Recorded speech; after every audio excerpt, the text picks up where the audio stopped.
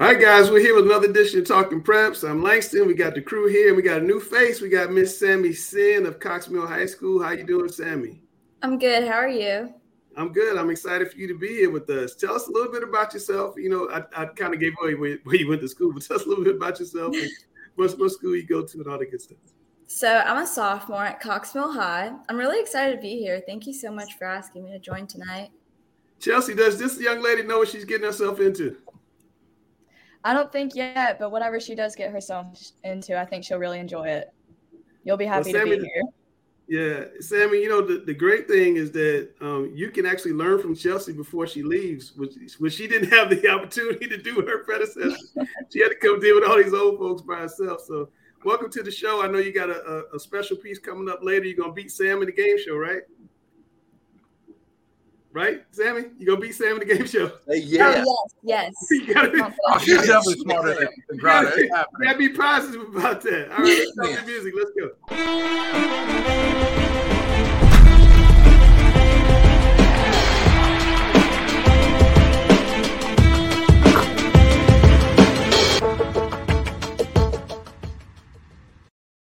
Guys, what a night of high school football we had on Friday night. It was a lot of upsets all over the place. I know Dale wants to talk about some, but Alex, I want you to talk a little bit about CMS. What happened with CMS on Friday night?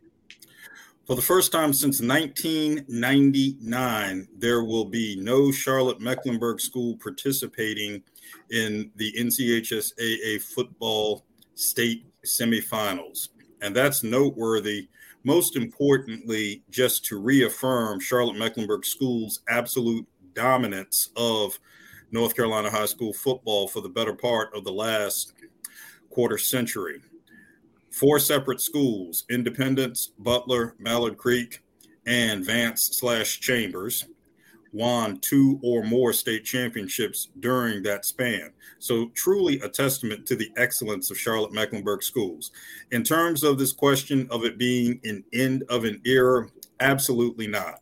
It is an evolution of the Renaissance. And we see a renaissance of talent, which continues in Charlotte Mecklenburg schools.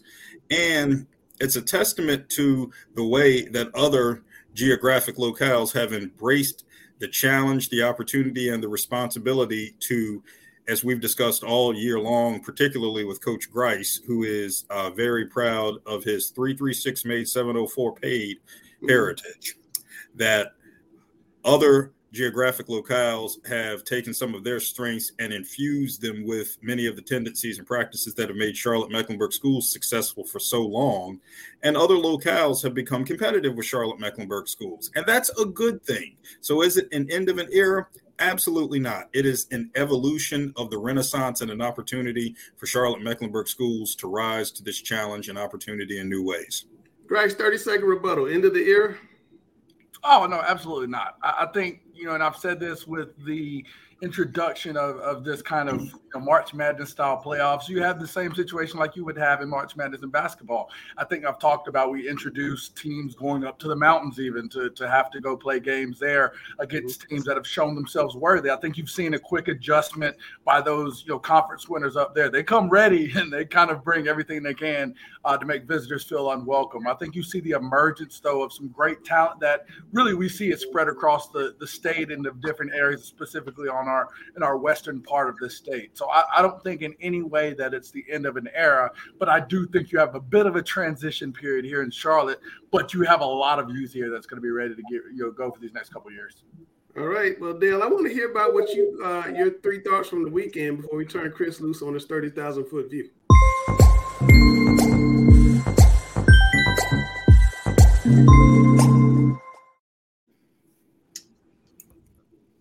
Okay, you going to throw them up there? When I find them. Go ahead and talk when I look. I'm hunting. Okay, so the first one was a part of the biggest shocker for me. Now, I think all these Langston kind of are going to roll out to be undervaluing of teams, but East Lincoln, I did not see that coming. There was nothing that could indicate that would happen if you look at body of work of everything. And I know we've caught a little. Me and some of my colleagues have caught some grief about picking against East Lincoln, and by going by body of work, it's just hard to see what happened. And I see Coach Greiner just said something about it, but Greiner showed me the score Friday night, early or kind of midway through the game, and we were both like, wow. So huge shocker, and it really kind of flips things for me, as I thought it was Kings Mountain and South Point as the two best teams in the West. Now, oh my gosh, it totally flips. I agree, Dale. I totally agree. And, I'm one of those that didn't think that East Lincoln had the necessary resume to think that they were a challenger for the state championship. But I vividly remember Thanksgiving morning, I had the privilege of having breakfast with Coach Lloyd and some of the coaches at Kings Mountain, and went through practice with him. And we were talking about it, and he asked me my opinion on East Lincoln. And I said, you know what? They don't have the schedule that they've played, but good is good. And they agreed. They said they're every bit as good as anybody they've seen on film, and they knew that they were going to be really good. But sometimes it's just hard when you're looking at common opponents and work. But I agree. I mean, I picked against them, and I don't think I will this week.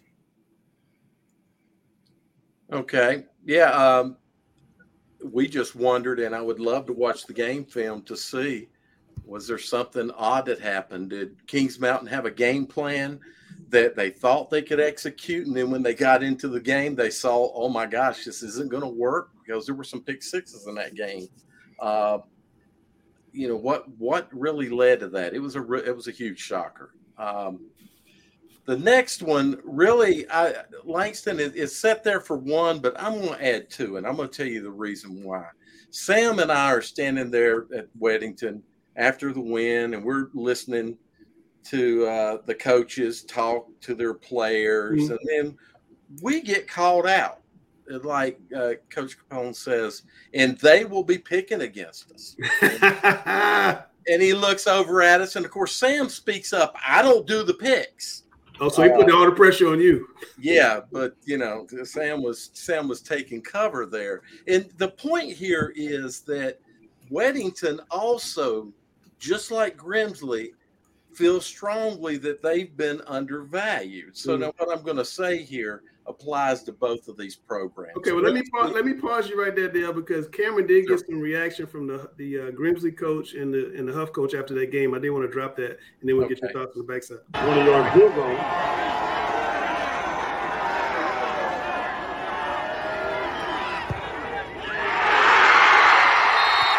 And it's good! Justin Williams, the 20-yard goal. Yeah, I was proud of who they are, what they've accomplished, I mean, they're a great group of young men who are going to be super successful in life, and this is a small part of it.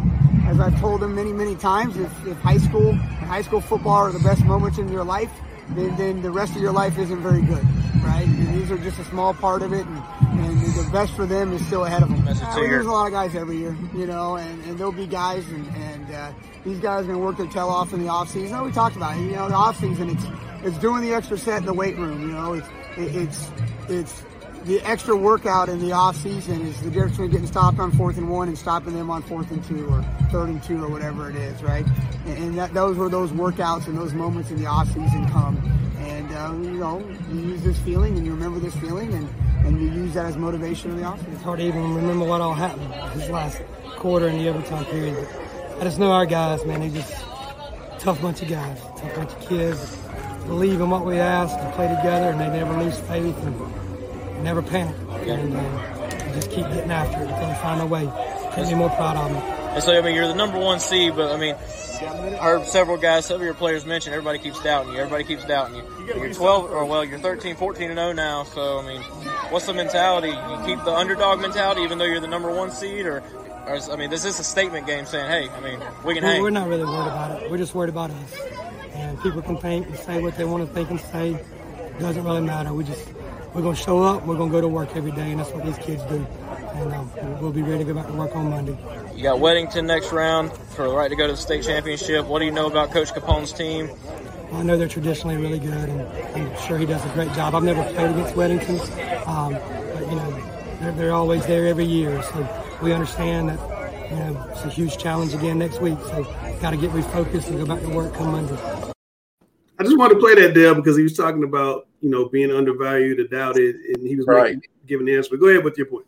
So obviously, what he was saying also, and really, it all boils down to every coach and every team should know, and I believe does know, if you're this far into the playoffs, that people say what they say, and they might try to pull something that they can use for motivation, but at the end of the day, they're the ones who makes it happen. And whether what we say or don't say, they're not trying to prove us right or wrong.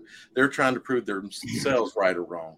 But for us, and I want to state this strongly because we've said this many times, we pick based on body of work and body of work that we see.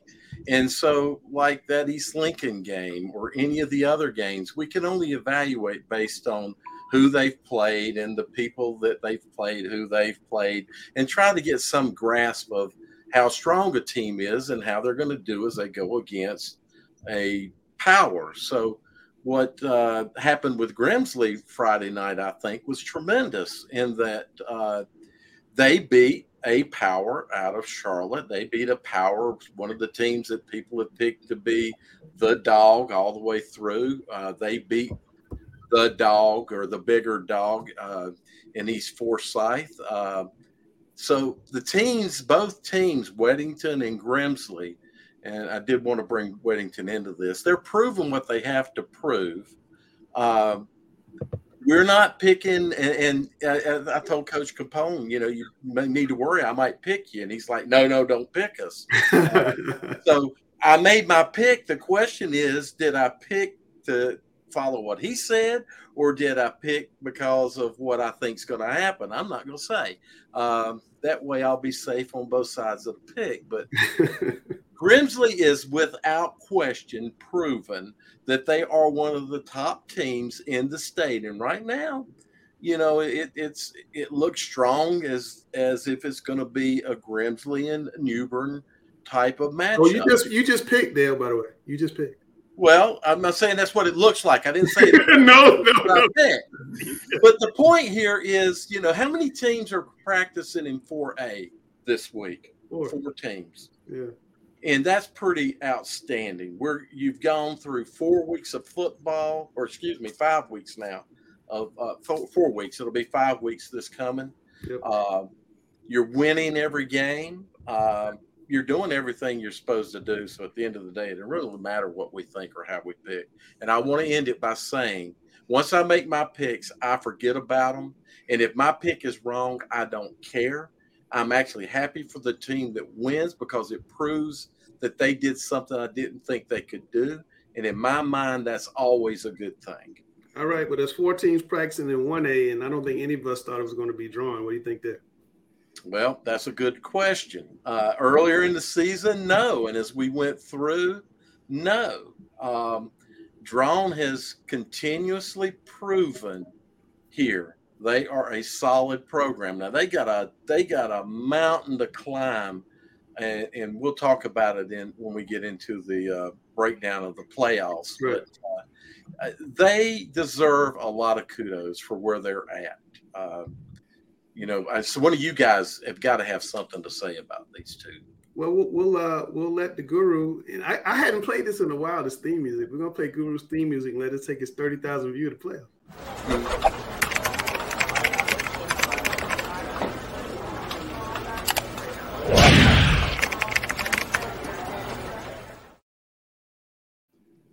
All right. And I want to throw it out there. You guys know that I am good friends and talk with so many coaches on a regular basis around the state. And I know guys like Grice and Dale, they're going to know this to be true, but it's amazing at how many of these coaches that are still left playing beg me to pick against their teams on Friday night because they want that motivation. They want to be able to tell their kids that we are hating on them. I love it. Yep. But anyway, the Grimsley people, I think it's nonsense. Go ahead, Alex. I'm sorry. I think it's nonsense. Either you can play and you can get the job done, or you can't. It's that simple. This is not the time of the year for bulletin board material.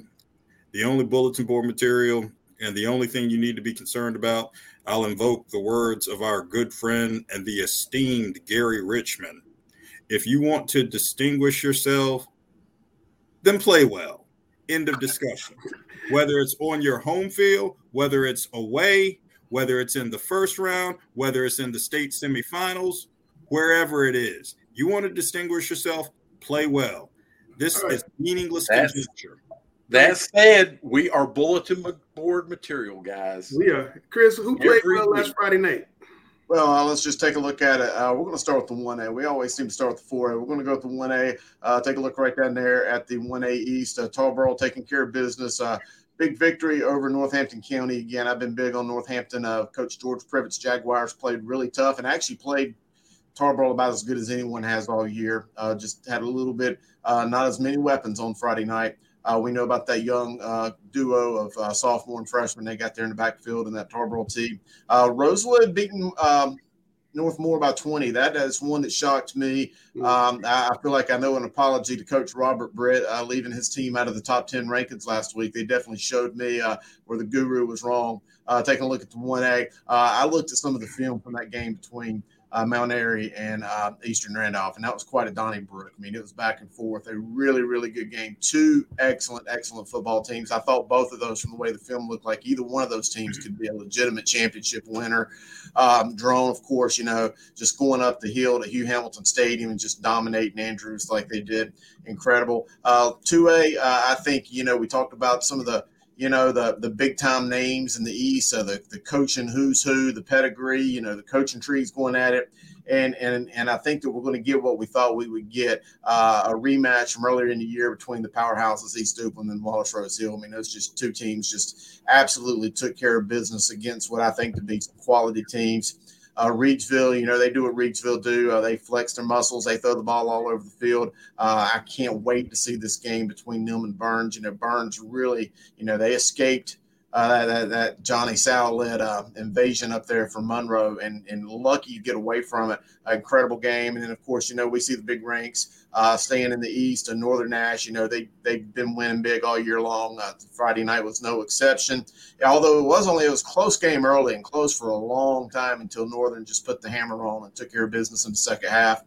71st, I think that's going to be a big-time game with those two teams. And in the East, we've already established, the upset, or what we perceive to be an upset with East Lincoln, just all over Kings Mountain. South Point, that shocked me a little bit. I thought that South Point would win that game by 20-plus going away. But Eastern Guilford really showed me something. I think a lot of good things are on the horizon for Coach Tony Aguilar and that team. And then looking at the 4A, I know we're going to talk a lot about it, but Grimsley and that 3-overtime victory over Huff, tough game. I watched the last quarter and a half or so, plus the 3 overtimes. I mean, just so back and forth. Weddington, AC Reynolds, that was a tough game. And you want to talk about that Final Four right there in the West, incredible. And then, of course, there in the East, I had a feeling that Millbrook was going to beat Hillside. That one didn't shock me, but I got to admit, I was wrong. I thought that Rolesville was going to give New Bern all they wanted and then some. I still thought New Bern might have won that game going away, but I really thought Rolesville was going to hang around, and obviously I was just wrong. So, Coach Tori Noel and all you guys, great job. A lot of the guys you talked about to show up right now in Grice and Griner's Players of the Week.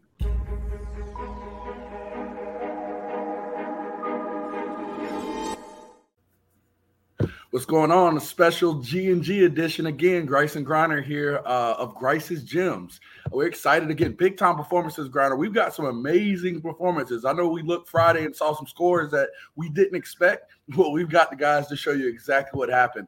Let's go down east out to New Bern. Aaron Herring. We've talked about him a lot before. Again, this was a big time performance out there. He ran 20 times for 287 yards and seven touchdowns in a shocking 70-34 win on the quarterfinals over Rolesville. Again, this ties for the second most touchdowns with a ton of players, but the second most touchdowns in North Carolina High School Athletic Association history. Griner, we knew that he was going to get the ball in this game, but goodness, 20 times and he went for 7 touchdowns. That's a great ratio.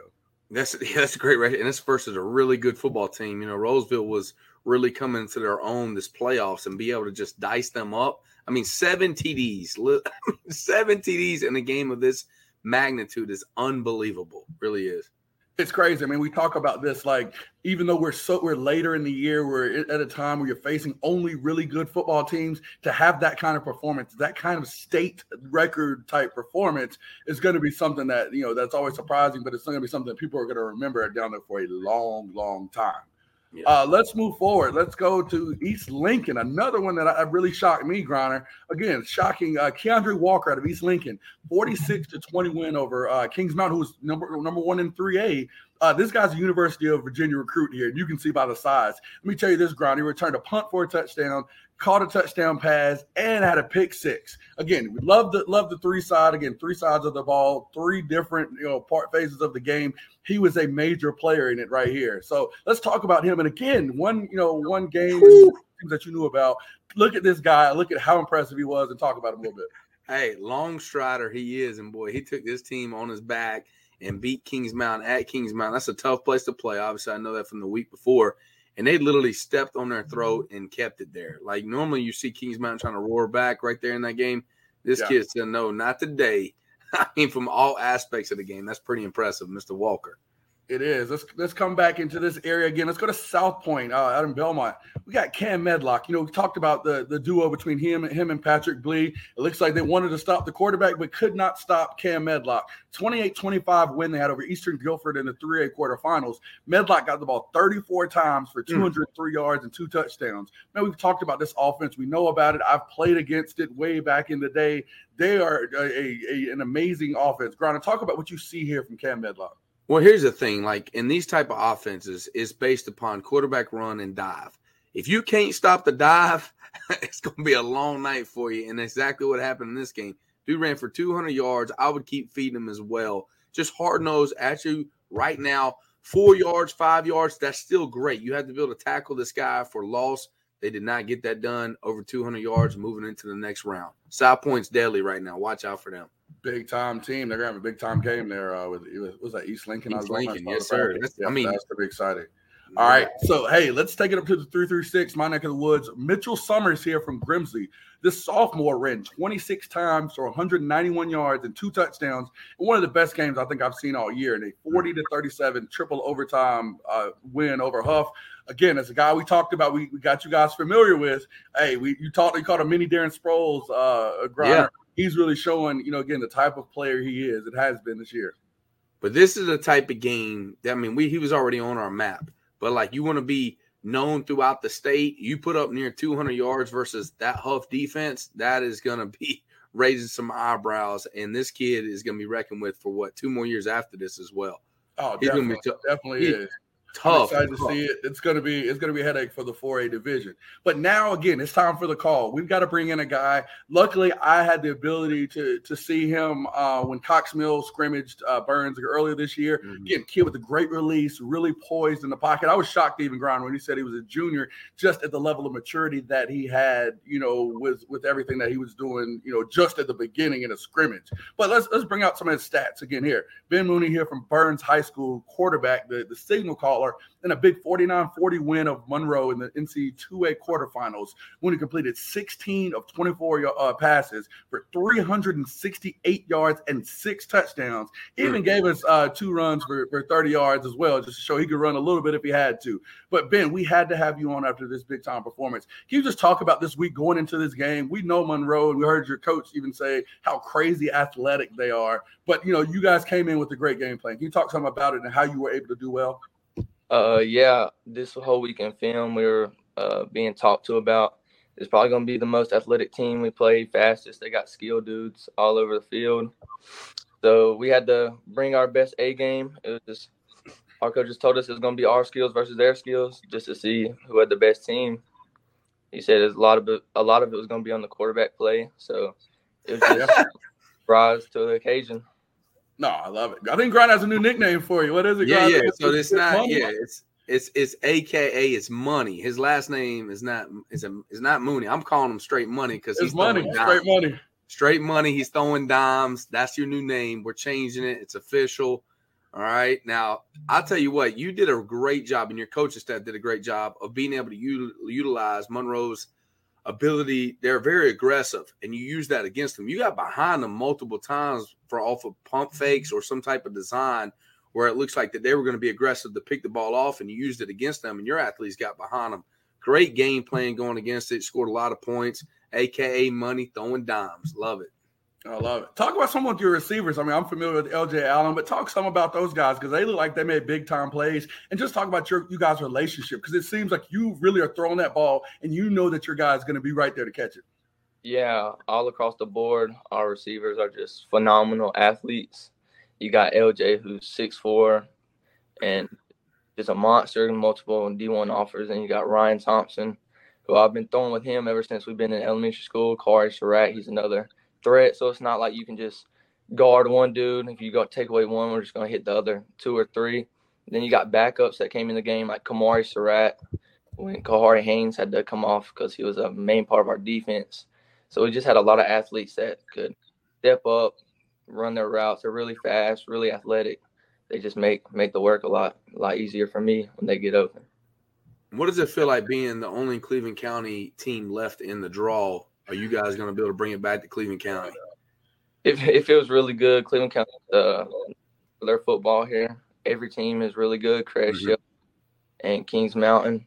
But with us being the last team, yeah, it definitely feels really good. Everybody's, I think, rooting for us now from Cleveland County, wanting us to bring it back. So, and they should. You should want your own to bring it back. I think if we had to choose one coach in the entire state who did the best job, it's your coach. I know how he loves to run the football. We're very similar. I got to coach in a all-star game with him a couple of years back, and I think the world of him. And be able to adjust his offense based upon the skill sets you guys have now, it blows my mind, and it's really paying dividends for you guys. Make your run. So, Ben, last thing, we know, again, you got a big game this week versus Reedsville. They're a big-time team, from that area. My mom actually went to that high school, so we know they're about football too. I know you probably haven't gotten into the film yet, but just kind of what are some of your initial thoughts and just how you prepare, kind of trying to prepare to have this level of performance again? Coach Vaughn actually dropped the film right after we played, so I've been into it a little bit. They got some really good skilled players. They say they got one of the best defenses around, but they haven't met one of the best offenses around here either. All right. I like it. Well, hey, we give you the guarantee. Hey, Ben, we call him Ben Money, big time money. You have a performance like that again, we're giving you the call again next week. I'm telling you right now, get the dub, have the performance, and then, hey, hit us up on Twitter and say, is that good enough? So, again, we thank you. We're glad that, you had such a great performance. We're rooting for you down here for sure. So keep balling, keep doing everything that you're supposed to. And, again, hopefully we'll see you soon. Yes, sir. Big money, cash and receipts, baby. Ron, I think our call list this year has been amazing. I mean, you look at the guys, Christian Paris last week. I mean, we've got the guy from Salisbury, Jermichael Wells. We've had some big-time guys. But, again, if you think you have a playoff-worthy performance, it's whittling down now. So, again, if you have that level of performance there and think you should be at Grice's gym, reach out to me at Coach Jay Grice on Twitter. Reach out at Langston Wirtz Jr., at Observer Preps. Let us know what's going on. As we always say at this time, if you ball, you get the call, baby. All right, and a lot of guys got to call Ben Money. We're going to talk a little bit about Ben Money. I like what you said there, Coach Griner. Show me the money, like Jerry Maguire says. But anyway, let's get right into business and start talking about some 1A and 2A football. We're going to talk about the 1A going in here into the semifinals. Right there, Tarboro still hanging on to the number 1 spot. Mount Airy, number 2. Drone, Rosewood. Hey, that's your final 4 in the last man standing. They will be there. Andrews, incredible season. Eastern Randolph, Northmore, Northampton, Thomasville, Murphy, all great teams. But, hey, we've only got 4, so let's talk about those big-time games Friday night. We're going to start in the East. Coach Robert Britz, Rosewood Eagles heading over to Tarboro to take on Jeff Craddock and the Tarboro T, the big Tarboro Vikings. Tarboro 12-1, Rosewood 10-4. Rosewood had that big-time game. Big-time victory, 27-7 over Northmore. You can't say enough about David Lamb. He just continues to pound the rock for the Eagles. A great job. And then Tarboro, I've kind of stated it again. They got some big-time kids, most of them underclassmen. Mason Satterfield, freshman Cameron McDowell Moore, just a who's who list of some guys getting it done. So big time game there. Let me make sure I'm not getting ahead of the script here. Nope, let's go ahead and look at Drone and Mount Airy as well. Mount Airy, again, I thought that was a battle of two heavyweight powers going toe-to-toe last week. Mount Airy coming through, going to take on Drone, who, again, Coach Chris Powell, got to get my hats off to him, that entire staff up there, what they've been able to do. That is going to be another heavyweight slugfest. I think both of those teams can go toe-to-toe. It's going to be a big-time game. Dale, I know I had a hard time picking this one for our picks for the Observer, and I know that's one that a lot of us, especially here in the western side of the state, are looking at. It's probably going to be a very competitive ball game. Yeah, it was a hard – of all the picks were hard. To me, this one was the toughest. Chris, I note that you put there about this being their first regional final. So instead of digging deep into stats, et cetera, I thought there was a pretty interesting stat that maybe a lot of people don't know. I know you know, or I'm sure you're aware about Mount Airy's history.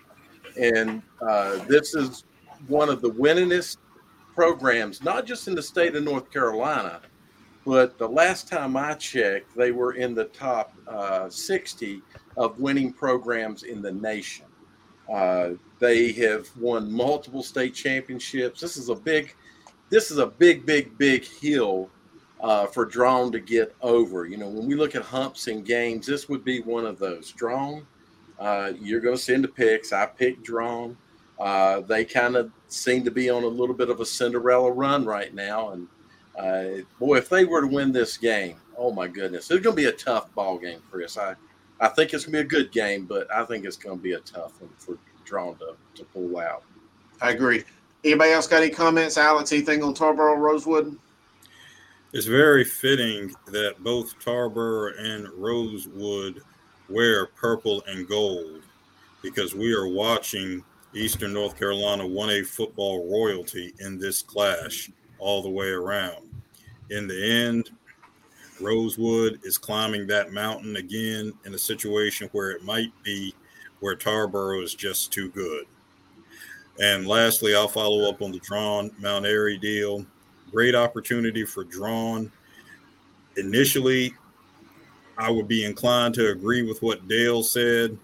The only caveat I'd give in this situation is a 21-point win for Drawn over an Andrews team, which did the unthinkable, what never has happened in North Carolina high school football, a team that defeated Murphy, Swain, and Robbinsville in the same season. And Drawn tore that team to pieces by 21 points. Drawn will have a chance, though I do initially lean towards Dale's inclinations about Mount Airy being a formidable hill to climb. Christ, real quick, Tarboro and Rosewood. Yeah, just kind of looking at that Rosewood team, again, it's you look in the playoffs. Playoffs is a lot of times so much about styles. They played Hopton. We know with Coach Salas, Coach Coulthard, that's an air raid, throw it all over the park. They were successful. They then get Northmore, which flips it. Of course, as the infamous or famous RPO, run people over, very power running game. Now they come against, one of the most illustrious running teams that I could say in this state's history, I would even argue. One of the big things looking through Rosewood's schedule, they had a loss early on to Princeton, played, Christian Parrish, we know is a phenomenal running back. He had 327 yards and 4 touchdowns in a loss to that team. So that, to me, again, you comparing them as they're getting ready to go against Tarboro with the multitude and plethora of running backs that they always have, we've got to make sure that, they've got to stop, fortify that rushing defense this week. It's going to be a tough task, but again, they've been so versatile as a defense, stopping teams. This is going to be their toughest test yet. So I'm excited. It's probably one of the games I have highlighted as a good one to watch. Yep. Cam, you get the last word on 1A. Yeah, I mean, to kind of add to Grice's point there, I mean, we look at last week, Rosewood held Northmore, who was coming in averaging 35 plus to just 7 points. So, I mean, this isn't going to be a cakewalk for Tarboro. Do I think Tarboro still wins? Yes, because I think they have, like Grice alluded to, one of the best rushing attacks in the state. But, I mean, this won't be – I don't think it'll be more than maybe a 2-score game in Tarboro's favor. All right. There you have it, guys. 1A. Let's take a look at the 2A rankings now. There you see them right there, number 1 team in the 2A Burns Ooh. Bulldogs, number 2 East Duplin, number 3 Reidsville, Wallace Rose Hill, of course, everybody else out of business for the year. Although Salisbury, I'll admit, Salisbury gained a few spots. Usually don't happen after a team is out, but they gained a few spots last week while their guys were playing basketball. But that's still a who's who list of guys in the 2A rankings. Let's take a look at this week's games. We're going to start in the 2A East. We got an incredible matchup, a rematch, 2 rivalries that just go way, way back. Wallace Rose Hill, 12-2. They've played a tough schedule. East Duplin, 13-1. Wallace Rose Hill's won 5 straight, thrown for 437 yards all year long. That's not in a game. That's all year long. But running backs Irving Brown, Corbin Curry, they've combined for almost 3,000 yards of rushing. East Duplin right there, Battle Holly. We know a lot about Battle Holly, a son of the late Jack Holly, who just owned every record there was just about at Wallace Rose Hill, coaching-wise. East Duplin's won 12 straight. They got 4,100 yards rushing on the season. Like 41,000. Yeah. Avery Gabby just continues to do it for them. Quarterback Zach Brown. I love that East Duplin team. I think that's going to be an incredible game. And then just taking a look here at the West, Burns at Reidsville, it has everything. It has all the makings of an instant classic. We've seen those on ESPN. I think it's going to be a great game. Obviously, we just talked to Ben Money. He's going to have a big-time game. Al Lee at Reidsville, Coach Jimmy Teague's teams, they are just incredible. I think this is a big-time game. I don't know who's going to go first. Who wants to go? I'll jump in here. The East matchup, Wallace Rose Hill and East Duplin. I think this is one of those games that we shouldn't even talk about. Sit back and enjoy the game. I mean, it's that good. There's nothing to say. Sit back and enjoy the game. This is North Carolina high school football's tradition and today at its finest. Let's just sit back and enjoy the game.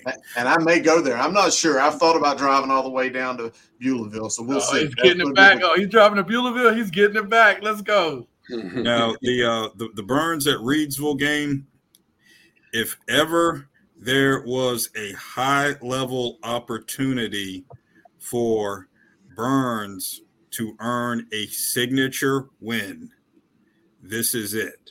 All the hopes and dreams of another Cleveland County power, but one who has watched Crest and Shelby win championship after championship in the 21st century, and Burns now on the precipice of its own opportunity.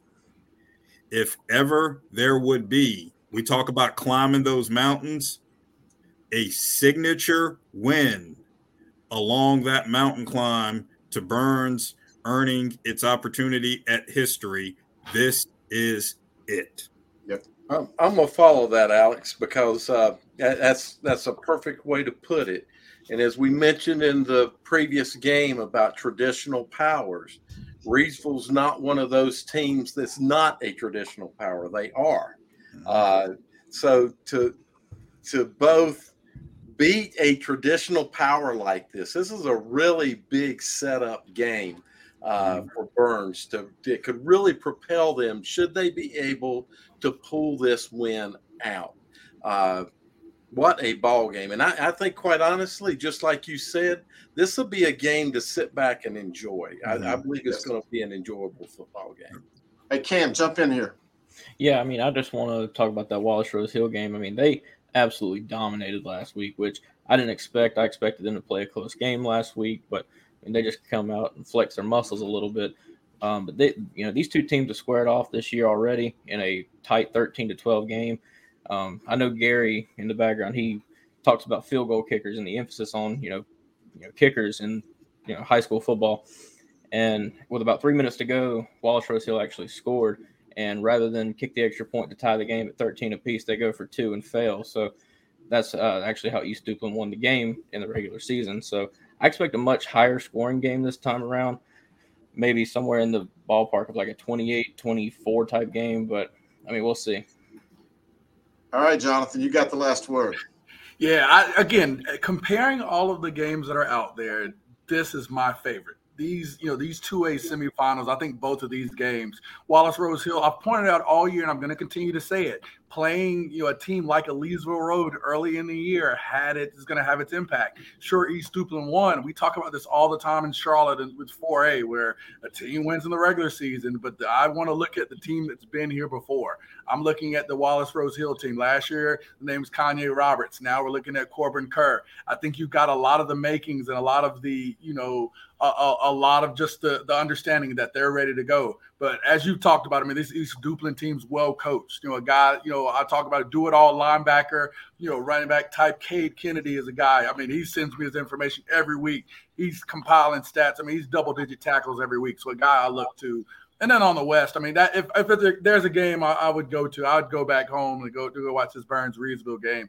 I think you guys are kind of a little, down on Burns. Sure, they haven't been here in that regard. They have the signature wins. They have 13 of them. Every game they were in this year, especially playing some of the big powers that were playing in non-conference, have prepared them for this moment. So again, the games they've played in, the games they've been in, the teams they've beat, like a Shelby, have prepared them to play against this Reidsville team. We know Burns is going to come out with their ability. They faced a team similar to a Reidsville with the Monroe and show they can score with anybody. The big thing for me is if they can stop Al Lee, if they can stop Flip. I mean, they've got a lot of talent on that Reidsville side. And Reidsville did a great job stopping Maiden last week. I think they picked Thompson off 3 times. That's going to be the key. If Monty can avoid the big turnovers, get the ball to his guys, and make something happen, they'll be successful. But these 2A games are great.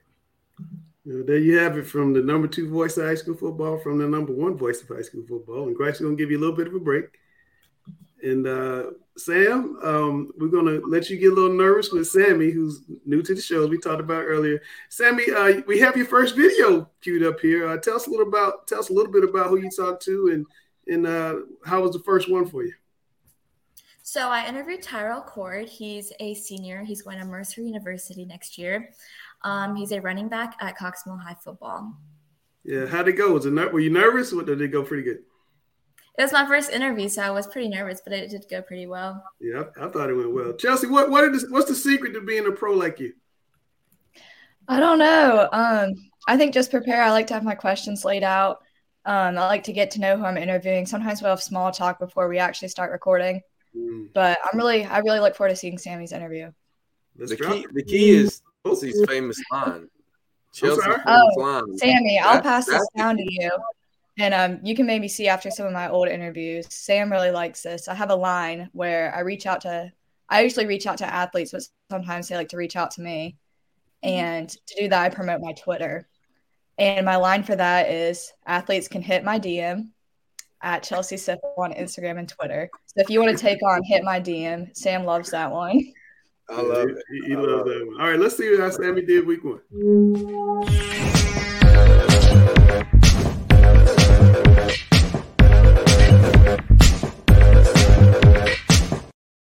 We have Tyrell Cord, running back of Cox Mill football. So Tyrell, this year was your last year playing football. Are you planning to play football in college and pursue your career on it?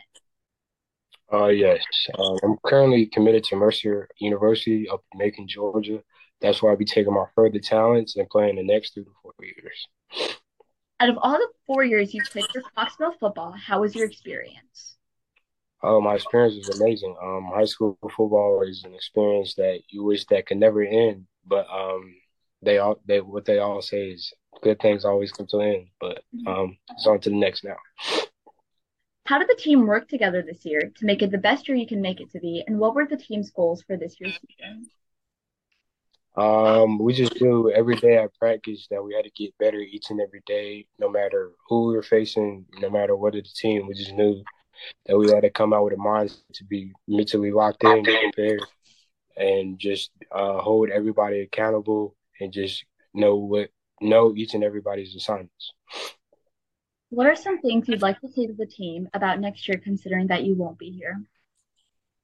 One thing I would say is that I know times get hard, but you just got to push through it and just know that you're always going to have somebody looking at you. You just, when times get hard, you got to push through and never give up and just keep going. This is the first time after many years we went into playoffs. How did it feel to make it to playoffs? making it to playoffs was amazing, especially having our home playoff game. We just we executed in that regular season game, and we just worked our tails off to get a home playoff game, and just that feeling was amazing. And last question, Tyrell. This being your senior year, reflect on your growth in football from freshman year to today.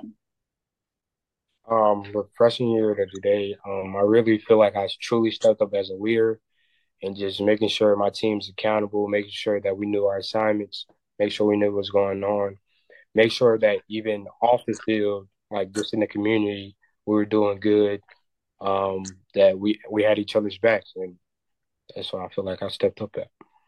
Okay, thank you so much.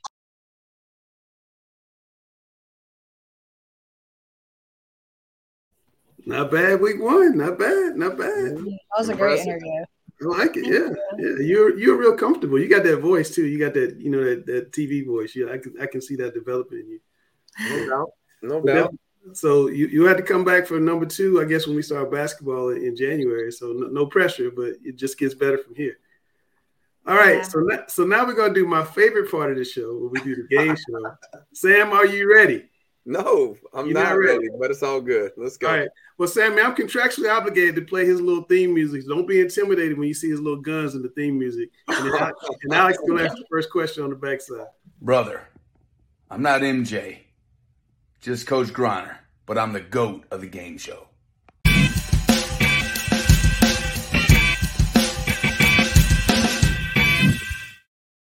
Mr. Bass. This ultra-popular singer won her first Grammy for the song White Horse. Who is she? A, Beyonce. B, Rihanna. C, Taylor Swift. D, Pink. Sammy Sin, what is your answer? Oh, man. I'm going to go with Beyonce. I'm not really sure, though. Beyonce. What you got, Samuel?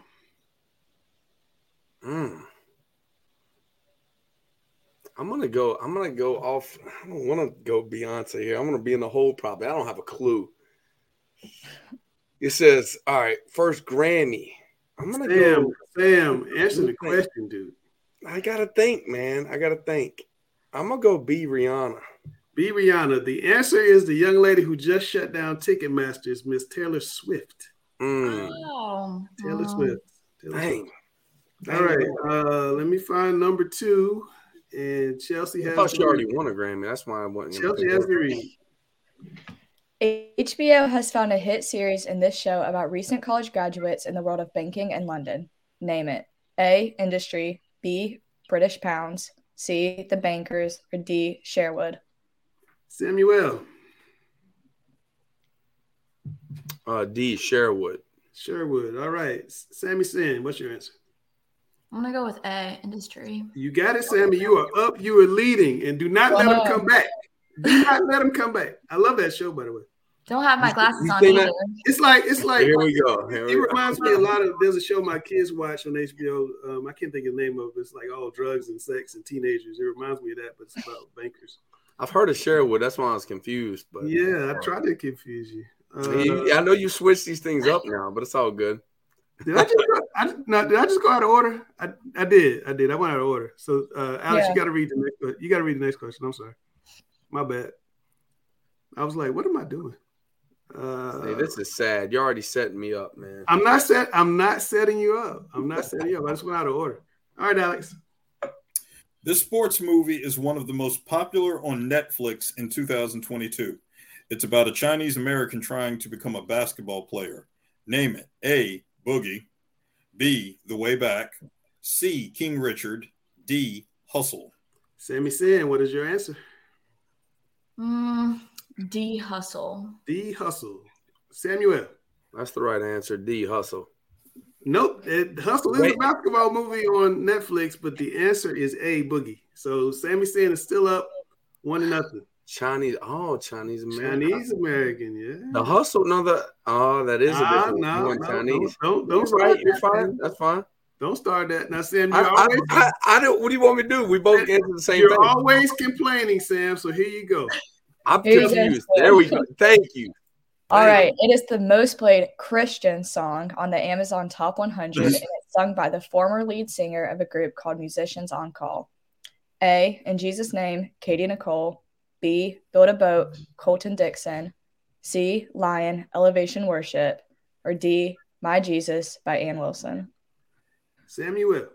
I'm going to say C, Lion. C, Lion. Sammy Sin, what you got?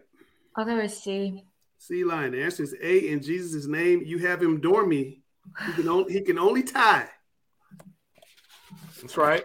And you get to that was answer a tough first. one there. I didn't know that one. I can't get a question right. I'm terrible. You ask for Christian questions. I give you a Christian music question. I appreciate that. Alex Bass, last one. The 2022 World Cup is underway. What was the peak viewership for the 2018 World Cup? A, 5.2 billion viewers. B, 3.57 billion viewers. C, 6 billion viewers. D, 2.59 billion viewers. Let me see and knock him out right now.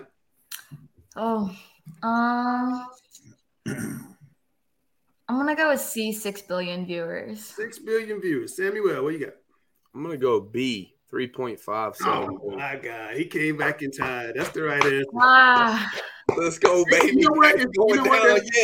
There's 7.8 billion people in the world, and to think that 3.5 that's why I said ain't no way. Ain't that many TVs. To think that nearly half of the world's population is watching soccer. Grice, you watching soccer, right? Oh yeah, I watch it too. I mean, you already know I'm watching it.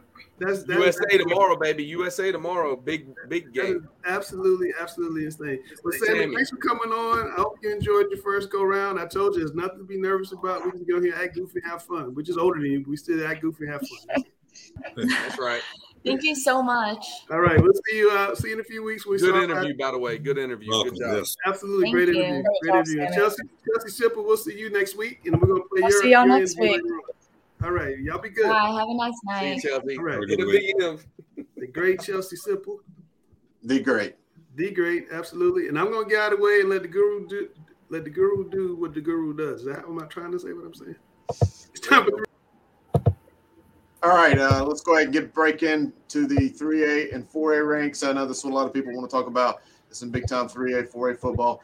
First, we'll look at the rankings for 3A. There you see new number 1, 71st out of Fayetteville, right down there on Business 401, Rayford Road. The Falcons coming in number 1. That was your 2008 4A state champions, by the way. I know a little bit about that game. East Lincoln right there, number 2. Northern Nash, South Point. Those are your 4 remaining. Of course, there you see some teams still in them. Going to be ranked in the final mix. Kings Mountain, Terry Sanford, Eastern Guilford, Crest. Sam, your Lions right there. Incredible season. Nothing to be hanging your head about that. And then, of course, Coach Ben Penny, Triton, the Hawks right there had a tremendous job. Tremendous game Friday night. Really had a great season.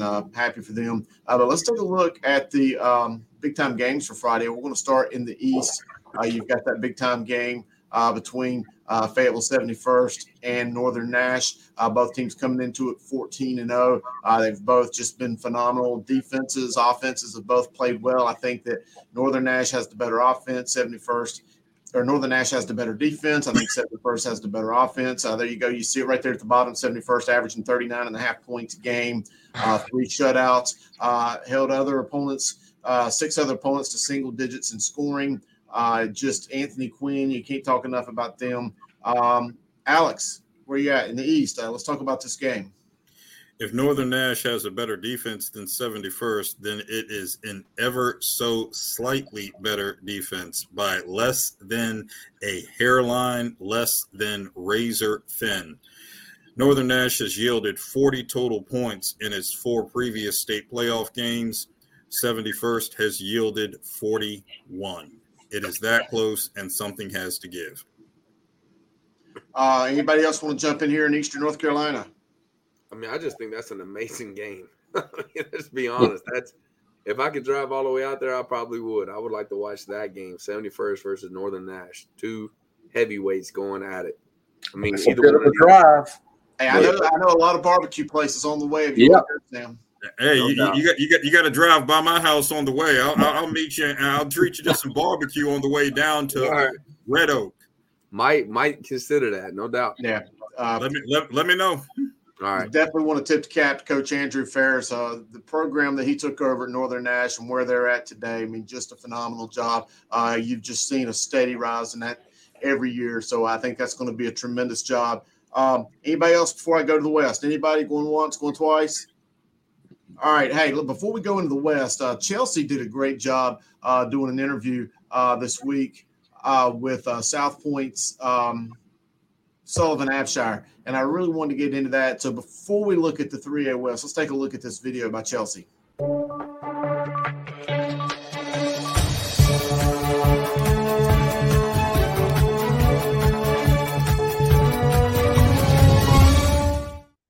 This week's Talking Preps Chelsea's World, I'm interviewing senior from South Point High School, Sully Abshire. And Sully, you guys just came off of a win last week, 28-25 versus East Guilford. Kind of talk about that step in playoffs and what that win means to y'all. Yeah. So one of the biggest things Coach talked about all week was 13 wins. Was we'd be the sixth team, or it might have been seventh team in school history to achieve 13 wins in a season. So that was a really big motivator for us. And of course, we knocked them out, I believe, first round last year. So I mean, we knew they were going to come down the road with a little bit of motivation, a little bit of fire. So we had to be real physical and knock it out of them early. I think we did we ended up getting it done, but it was an ugly game. But it doesn't matter. Win's a win, especially in the playoffs. Just gotta do what you can to move on. For sure. Congrats on that win. And going on to next week, you guys play East Lincoln. Tell us what we can expect from that game. And again, the same motivation. Yeah. I mean, we're really just gonna just pound the ball is what we've always done. I mean, we're not gonna change anything. Be special for them. We're gonna do us. Just take what we can get. I know they've got a really good defense. Got some highly recruited guys over there. But, I mean, like I said, we're not going to change anything up for them. We're just going to do us, run the ball. Just, I mean, just like every other game, just take what they give us, That's all we try to do. Absolutely. And Sully, you guys have played a really tough schedule this season. Do you think there's one game that really highlights, the South Point team and talk about that performance?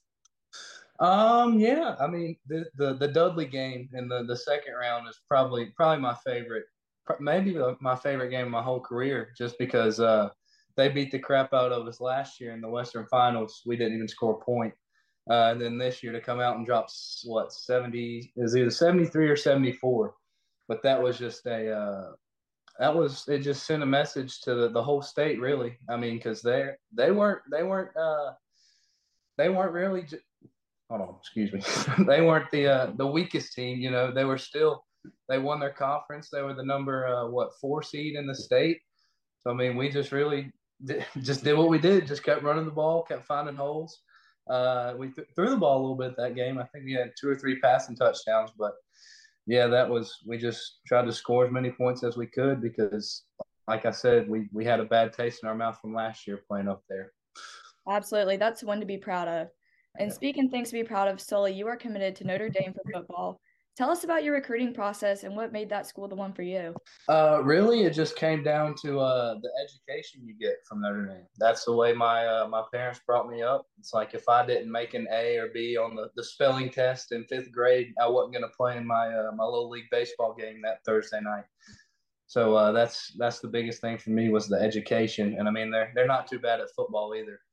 And they have a good reputation for their offensive line development and the way they bring up the young men there. It's just something really special that I thought I wanted to be a part of. And then, of course, they got the new head coach, Coach Freeman. I love him. He's a real young guy. He's real relatable. He's just a guy I wanted to play for. Absolutely. A real student athlete. I like that. And Sully, what's one goal you're really proud of accomplishing in your whole high school career? Let's see. Probably just let me think about that. That's a good question. But probably just being that another 13-win team in program history, because we've been South Point's had a team for 57 years or something like that, and to be a part of 6 of them is wild. And I think it might have been like 5.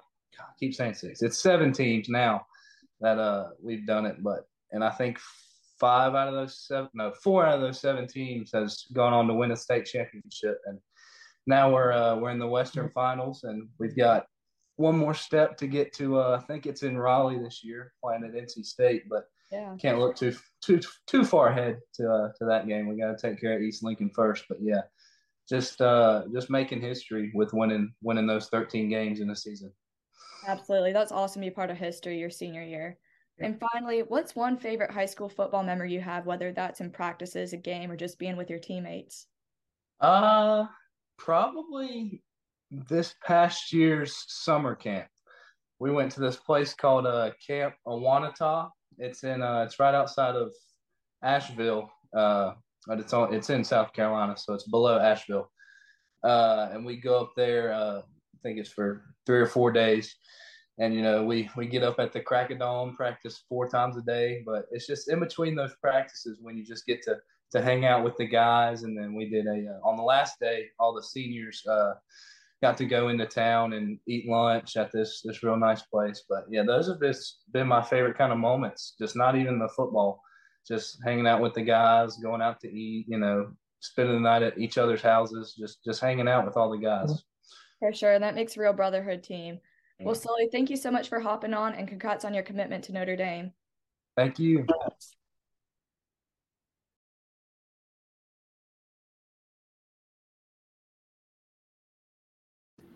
Again, as always.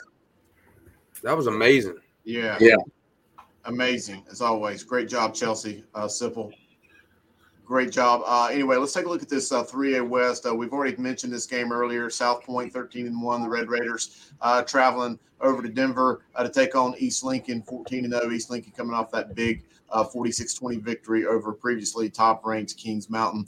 South Point's won 7 straight since that early season loss to the Mounties. The team's rushed for 4,000 yards, led by Cam Medlock, who's got almost 2,033 touchdowns. So it's big numbers. I don't care what division of football you're playing in.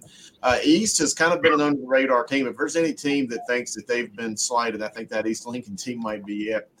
They allow 6 points per game. Quarterback Tyler Mazzell, he's got 2,300 yards, 35 touchdowns. Running back Christopher Daly has got 1,500 plus. I was talking to Coach Greg Lloyd, and he said he has not seen a team that is just as tall and as long and as lean as that East Lincoln team. He said they've just got some guys that can just get out there and get leverage on you, and they're just so stinking fast. That was some high praise coming from Coach Lloyd.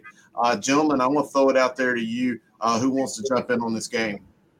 I'll start since I'm probably going to this game. I'm going because, you know what? I think it's time to maybe see East Lincoln and see in person what they've got. I was at that South Point Kings Mountain game. And again, I thought they were the number 2 team in the West. That's a very solid team with a great 1-2 punch in the backfield. But man, you'll see in the picks, I picked East Lincoln. This was hard. This is one of those I started to go with South Point just because this is one powerful team on offense as far as the run is concerned. They don't throw much. And can that hurt them is the question. Looked like the pass hurt Kings Mountain, so maybe it doesn't hurt them. East Lincoln, man, this is a chance that you've been proven.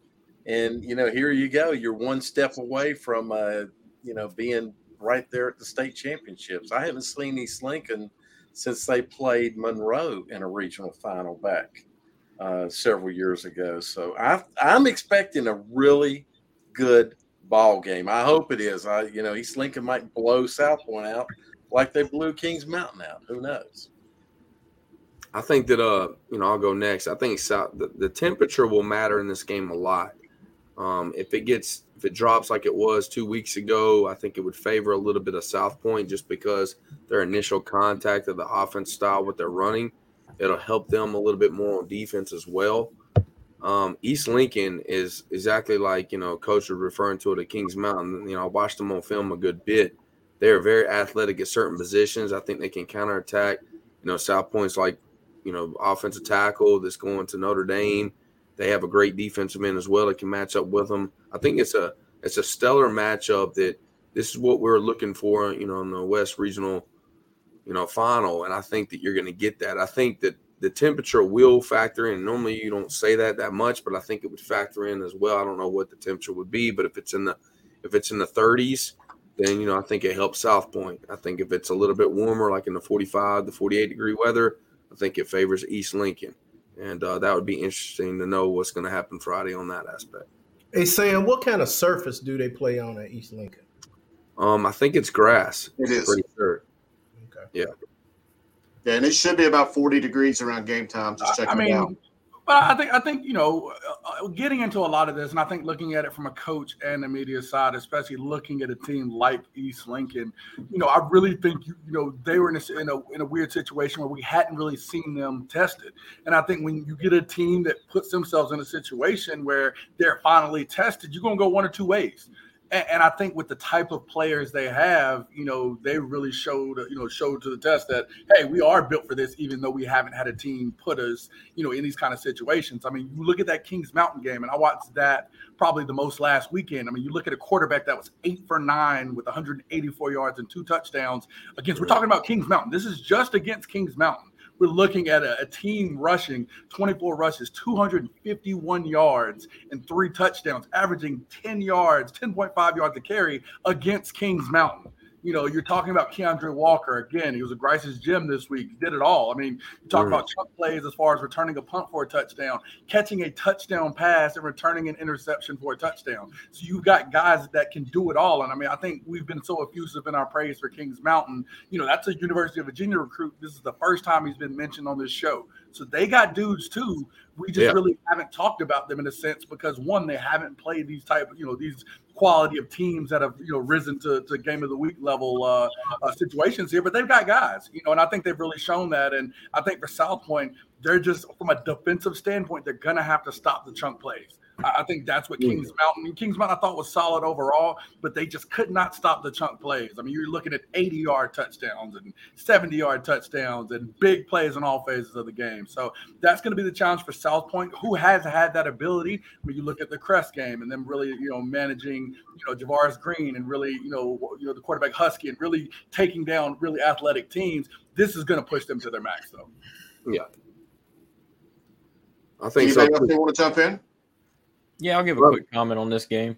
When the brackets came out, now over about a month ago now, everybody on the show knows and viewers of the show know I went to Northwest Cabarrus. And when I saw the bracket come out, I was like, I really don't want to play East Lincoln because I know they were undefeated, still are, obviously. But, obviously Ledford took care of Northwest Cabarrus. But I didn't think East Lincoln had a chance against Kings Mountain. I'll be first to admit that. But I mean, just looking at their strength of schedules, East Lincoln was significantly a little bit less than Kings Mountain, but turns out that didn't matter. I know East Lincoln, they've got 2 or 3 D1 commits, 1 to Virginia, I know. So, and this ain't an easy game for South Point. I know Kings Mountain beat South Point, so what's to say East Lincoln can't? Well, I mean, South Point's got Division I athletes too. Their safety, the offensive tackle. They'll have some running backs down the road as well.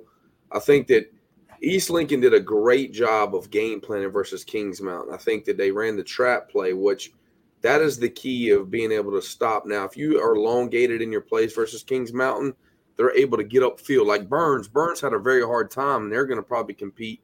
If they, obviously they win this week, they're going to go to a state championship. But they couldn't score against Kings Mountain. They're a very good team. What they failed to do was quick hit Kings Mountain.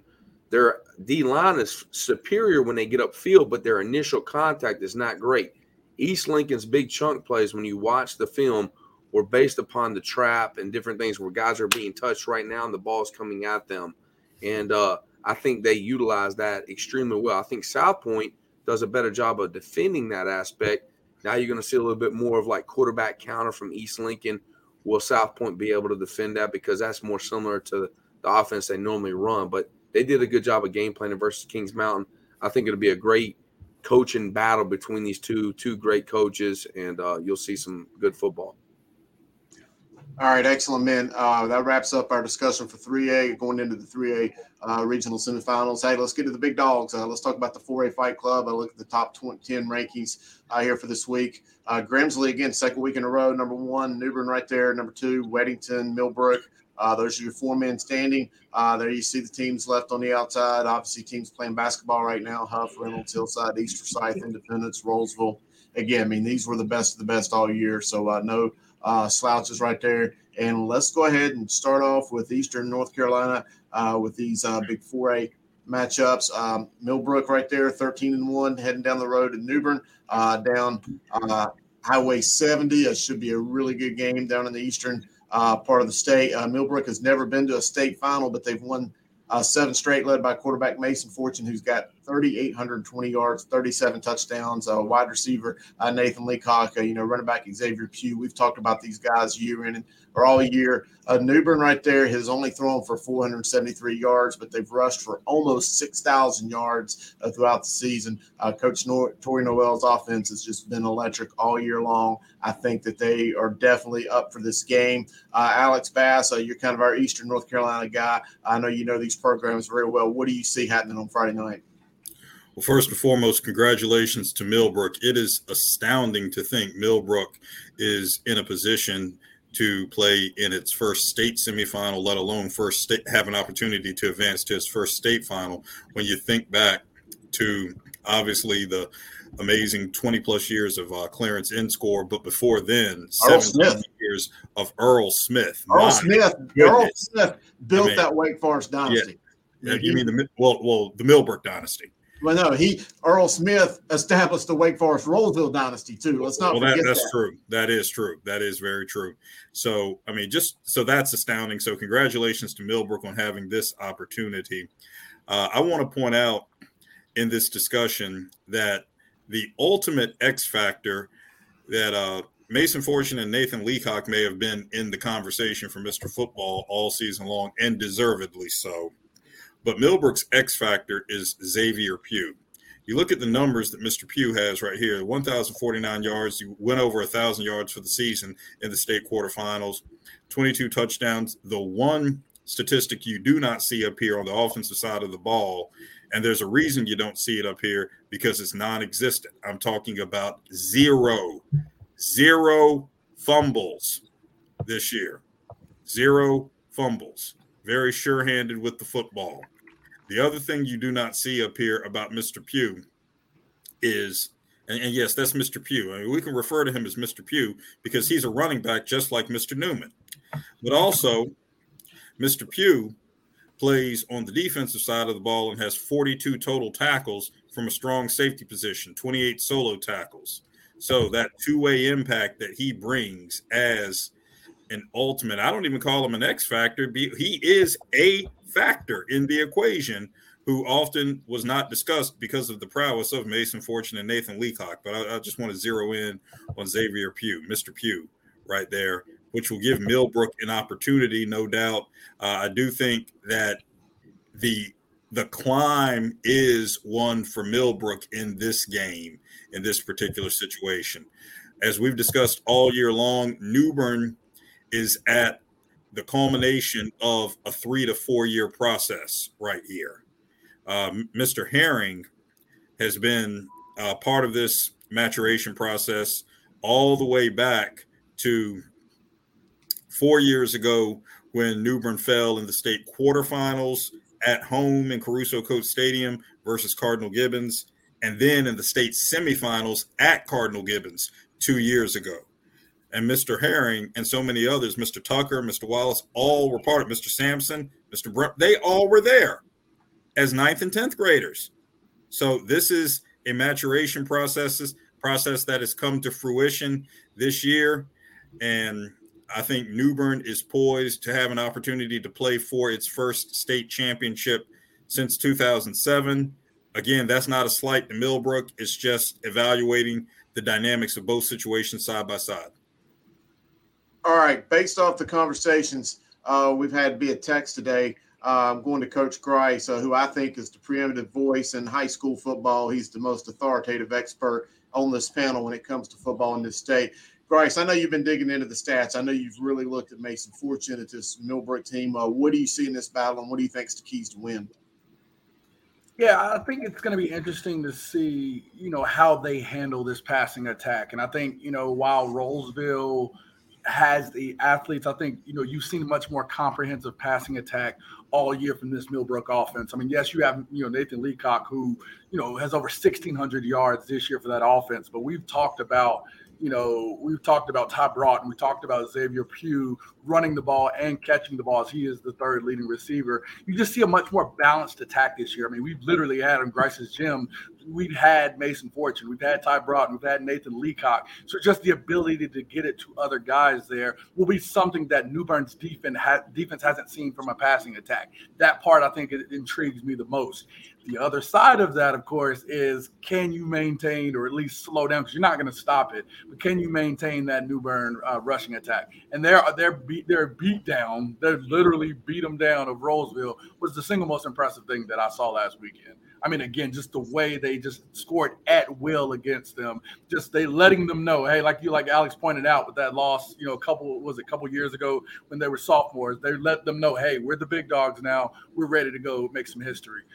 So they do seem like the team of destiny down east. I think that part is something real, something valid with high school kids and especially seniors that are getting ready to finish up their high school career within max 2 more games. So that this East game is so intriguing from that aspect, and it's so hard to pick. I feel bad for the people that have to pick it just because it's one of these sides is going to reign true. Can Millbrook and Mr. Football finalists, Mason Fortune, lead a passing attack that New Bern hasn't seen all year and maybe hasn't seen in a while? Or can New Bern just, ram it down your throat, offense, keep that ball away from them and lead to those big video game-like numbers again?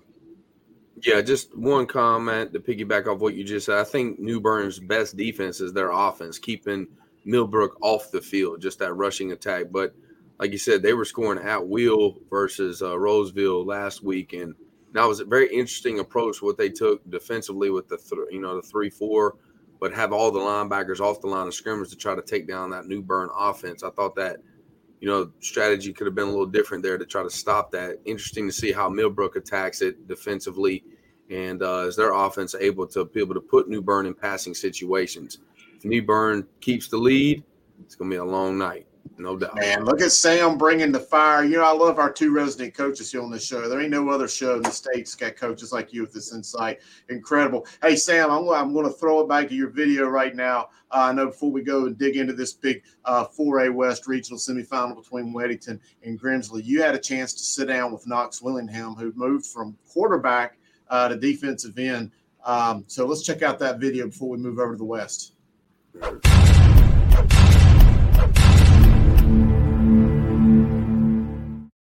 We're in the game, frontline warrior. We got Knox Willingham. Tell us a little bit about your game today. I thought you did everything. Like normally, frontline warriors are strictly O-line, D-line guys. This guy was fighting for a quarterback position before the season, correct? Right. This guy's putting his hand in the dirt and made a bigger impact than he's ever done in an entire game.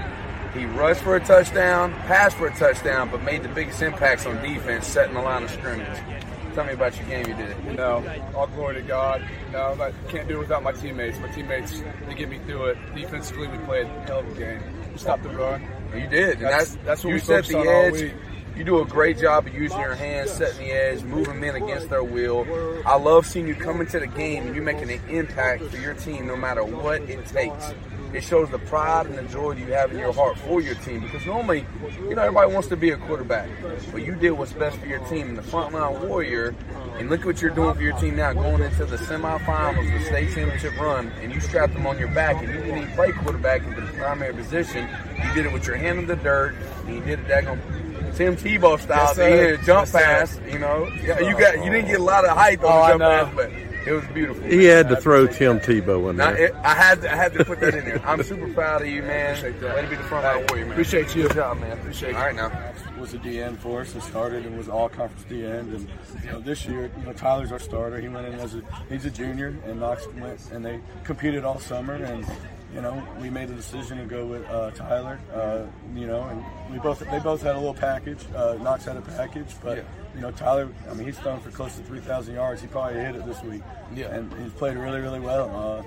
First 2 games, it was tough. There was a lot of tension, and Knox he didn't really play a lot of defense. And then he came to me beginning of week 3, and we didn't play very good defensively first 2 games. He's like, I just want to be on the field. I'm going back to DN. And you know, in high school, not many kids would do that. Do something like that. And he put the team first. You know, and he's enjoyed his senior year. And I got him 3 times a day. He annoys the crap out of me first, second, and third period. But I'll tell you this, man, when it's time to practice and when it's time to play, there's nobody I'd rather hang my hat on than number 10. And just, again, man, the story that he just, you know, put the team first. And we got a lot of guys that would do that, but for him to actually show that he's willing to just says a lot about his character, about who he is. And, you know, good things happen to good people. And for him to, you know, put the team on his back tonight just shows the type of guy he is and all that.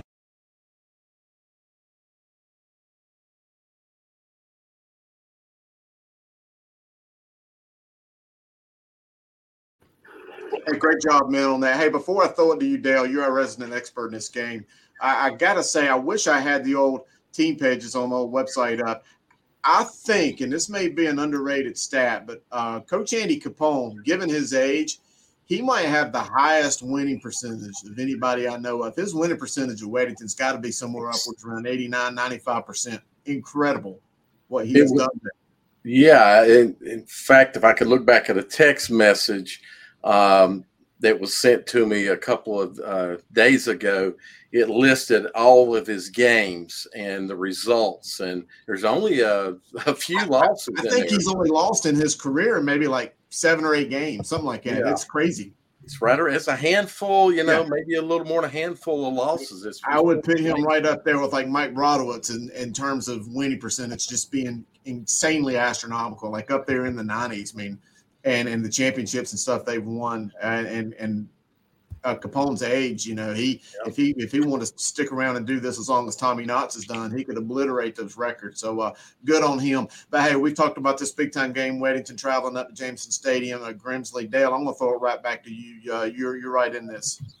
Sure, I'm gonna just add to that. I remember watching him play.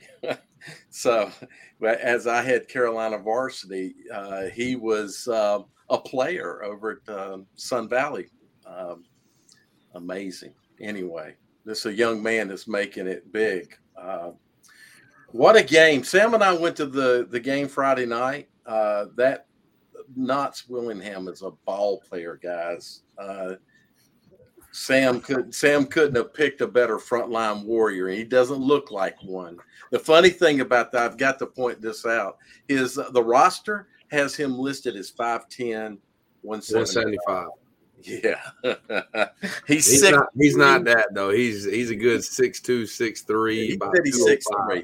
Yeah. Well, he said he was 6'3", 210 is what he told us Friday night. Anyway, I think we got a ball game here. Weddington, unfortunately, I've just seen Grimsley in film, and I've seen Weddington in person a couple of times. And, you know, as always, this is a solid team that doesn't make a lot of mistakes, and techniques are their fundamentals are sound on the field. I think from what we've seen, and the Grimsley's offense is able to put up some big time points and some big time plays, and they have beaten 3 Mecklenburg County teams, which is and 3 powerhouse Mecklenburg County teams, 2 of them who have at some point in the past been to state championships. So it's a game that I see a comment in there about switching a pick, and I'm with you, dude. It's when I left this game and I made this pick, this is a hard game to pick. I don't know what more to say other than this is going to be a phenomenal game. Whoever goes to it, that Weddington defense is solid. There are ball players on both sides of the ball. They're going to be able to play with Grimsley. I don't think Grimsley's going to run away with this game. I think Grimsley on paper is the favorite team in this game. They're playing at home. They haven't seen a defeat this year. I think Weddington is a team that you do not want to play later and later in the year. They get better and better, and they figure themselves out, like the quarterback going to defensive end, finding their leaders where they put them. They have a staff that really pours into this team and gets the most and squeezes them squeezes out every bit of daggone ounce of ability they have, and then they're a tough team to beat. I think this is going to come down to, I think, like I said, on paper, Grimsley is going to be the favorite. I think Weddington's going to have to pull some trickery things out, and Capone's really good at doing those things. Hearing him call the game on the sideline, he has very great control of what he's trying to do. But, Grimsley could be overwhelmingly. I mean, they could just – their rushing attack, and they're led by that sophomore. He's a sophomore, right, Grice? The sophomore they have at Grimsley? Yeah, Mitchell Summers, sophomore. Yeah. I mean, that kid's – he's proven himself. Like, he nearly had almost 200 yards versus Huff, and Huff is a hard team to run against. So we're going to see that. But I think Weddington – I would love to see a local team pull through right here. I would be pulling for Weddington if I went to the game. But Grimsley, I think on paper, is the favorite right now. So, Grice, I got a comment for you. This is an inside joke for everybody. I used to wear a straw hat, and my profile picture used to have me in a straw hat. That's a comment back to your comment that I just read. Yeah, go ahead, Cam. I'll let you comment and see. I mean, I saw this Grimsley team last week. As Sam mentioned, it's very hard to run on Huff. We talked about the defense at Weddington, and I mean, I think Huff's is just as good, if not better, having only allowed more than one touchdown only once up until the Grimsley game all season. So Grimsley will get their points. It's all about if Weddington can keep up. I mean, Grimsley's defense wasn't bad either. Held Tad Hudson in the pocket. Sacked him a few times, but I think it'll come down to, just who can put up more points. Could be a last possession type game. It always comes up to who puts in the most points. That's what my man, Gary, they gonna let him know. Where you been all day, Gary? Gary came in. Gary's been asleep the whole night. Captain Obvious. But that was the object of the game, getting the most points. But, I'm looking at it from the standpoint of the diversity of Grimsley. I mean, to play Catholic, and then to play Independence, and then to Huff. You're playing. Yeah, I know we like to say they beat 3 Mecklenburg Powers, but they beat 3 Mecklenburg Powers that get their power from doing something different. That's a great point, Gary. Great point. And that makes me think that Grimsley is more prepared than Weddington, because they've basically seen it all. They've seen Huff, which is a defensive dominated team that relies heavily on the kicking game for field position and scoring from the 40 on in. You look at Catholic, that makes you play disciplined football, assignment football. And then you look at a team like Independence that was balanced. They could throw it, they could run it. And so Grimsley, to me, they've been through the gauntlet, not just because it's Mecklenburg County, but just because they've played different styles and been successful against all of those styles. Good point. That's a great point, Gary. I thought that was phenomenal. Now, the one thing I got to go against now is Weddington is probably the most polished team from offense to defense across the board. Their kicking game is not they don't have flaws. You see what I'm saying? So now putting that against a Weddington team, they've been battle tested in all those different phases. Now they got to put it all together. Now, I don't think Weddington is not necessarily better, like a better offense than Independence at the time, or a better defense than Huff at the time, or a kicking game as Huff, but they're all solid across the board. I thought that was a great point, though, Gary. Great job. Well, Weddington has hit similar types of teams when you look at it. They just went through ACR. Cox Mill, very good passing team, led by a great offensive coordinator, right? Not that night. Not that night. Weddington has faced multifaceted offenses as well. So, and teams that are at a high caliber of play as well. You got to remember that team that they beat this past Friday night is without question one of the top 10 teams in the state. So, I think Weddington's got a lot going in. Gary's excellent point, though. That's excellent. Because football's not linear, Gary. People try to look at how one team plays and their common opponent played that team. I get it. Tell how the two are going to play each other. But when you can look and see, well, they played a heavy run team. They played a team that's very good in special teams. Like you said, inside from the 40 in, they're a threat to score. And you got a real diversified team or a team that can throw. And you see that they do well against all of that. Then that tells you they're a solid. They are a solid, at least on defense, they're solid.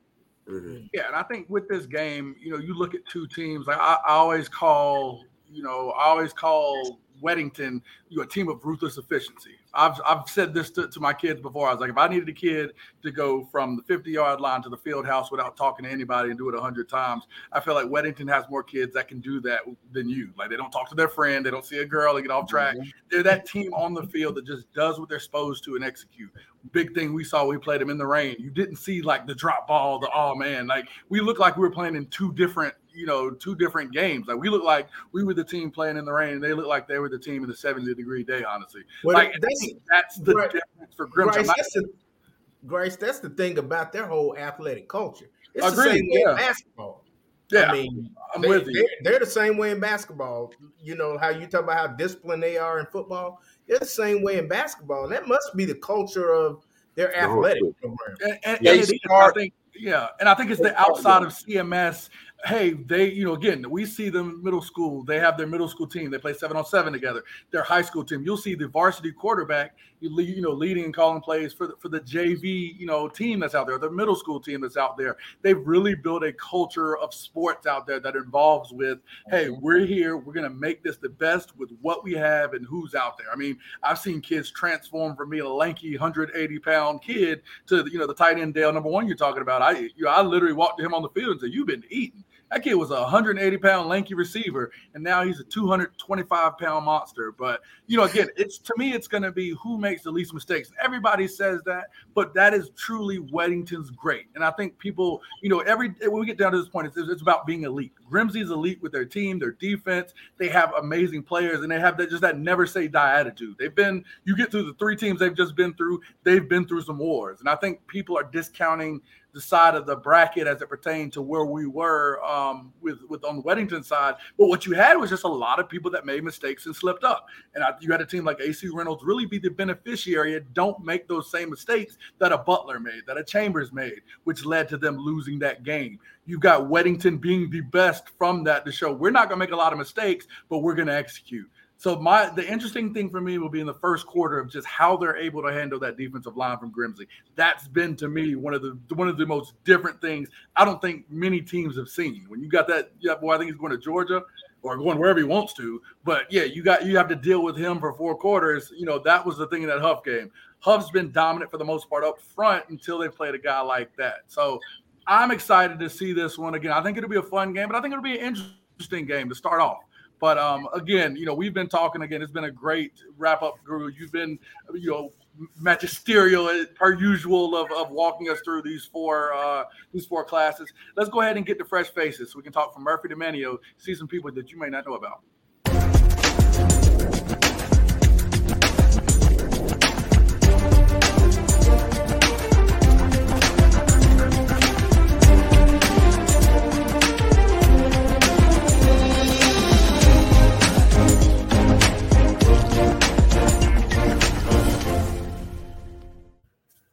All right, what's going on, everybody? A special G&G edition, as we always do at this time. We got some fresh faces here. Again, we tell you all the time from Dare to Manteo, from Murphy to Manteo. I got to get it right. Dare to Cherokee. We try to highlight some of the best players that you haven't seen out here. And again, playoff edition. So we work with a few teams. So we're trying to make sure we get you guys with some different players here. Let's go out to East Duplin in a big 49-6 win over Whiteville in the North Carolina 2A quarterfinals. We have Brecken Bowles here, who had a team high 18 tackles, a fumble recovery, and he almost took it to the house with a big recovery there.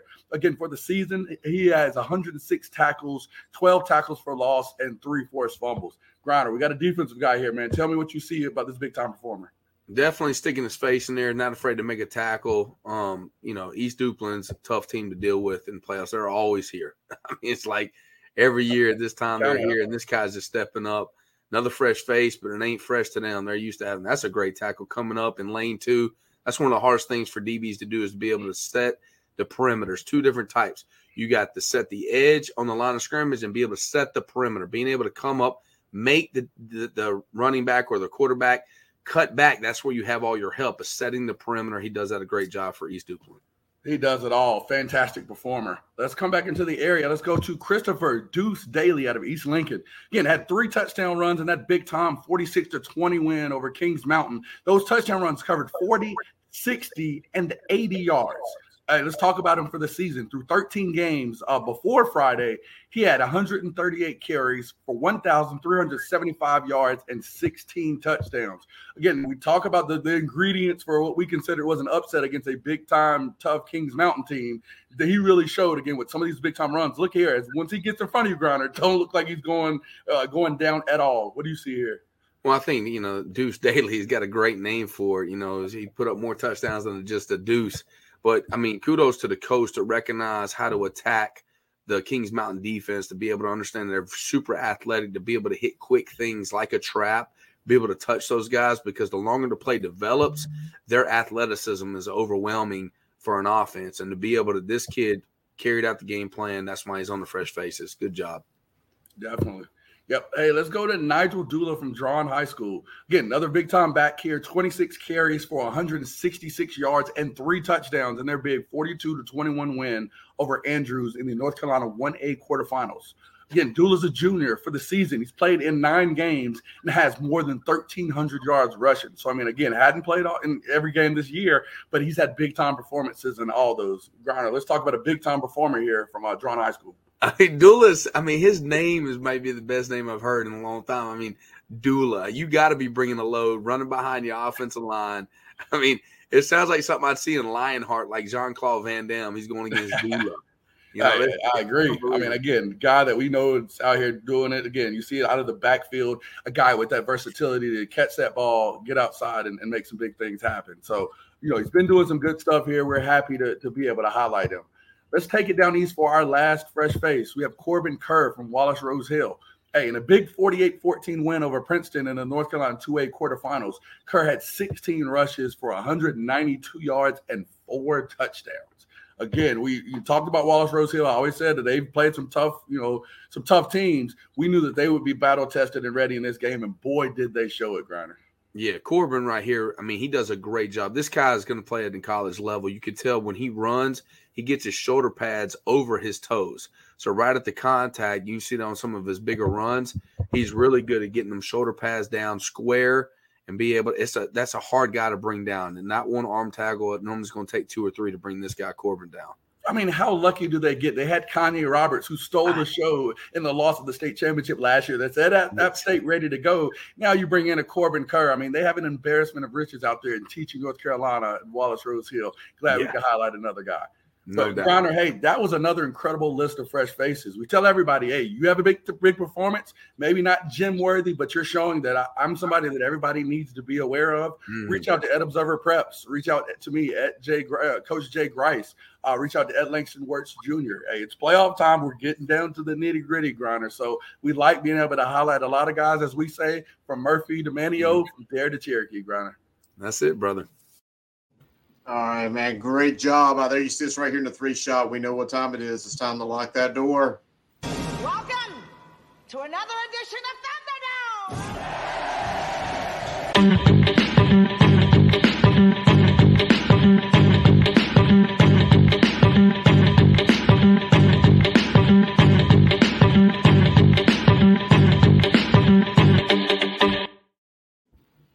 All right, man, here we go. Another round of coach versus coach going into the state semifinals.